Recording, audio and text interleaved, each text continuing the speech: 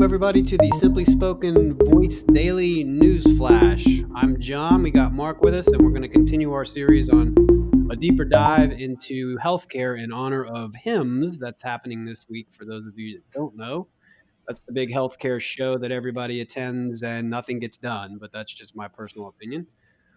So for today, I think I'm just going to pose a question to Mark. Mark, tell us a little bit about the vendors in the healthcare space, the traditional vendors, I should say, not the new voice vendors, and what they're trying to do to kind of capture voice and utilize voice as another means to deliver delight to their customers.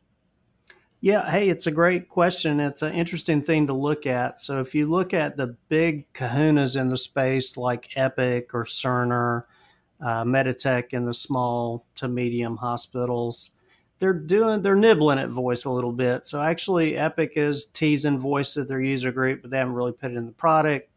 Cerner is looking at voice as well, but again, it's not available in the product.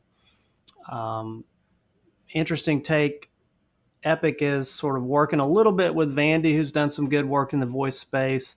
Meditech, actually, as a small vendor, are doing interesting work in the space in that they're trying to do really a few things. One is information retrieval. Can I look at the record? Two is, can I order? Can I prescribe?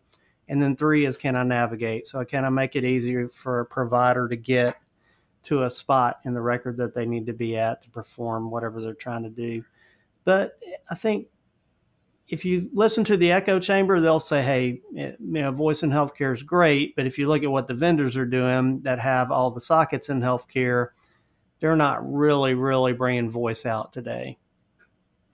Awesome take, Mark. I think you hit the nail on the head. When we talk and everyone talks about voice being omni-channel, I'm not sure it's penetrated the walls of the hospital yet. So on our next episode, which will be tomorrow on Simply Spoken Voice Daily, and if you want to go download that from the App Store, give us a good review. We appreciate it. We'll kind of dive deeper into where voice has penetrated healthcare and in what ways. So, signing off, John and Mark.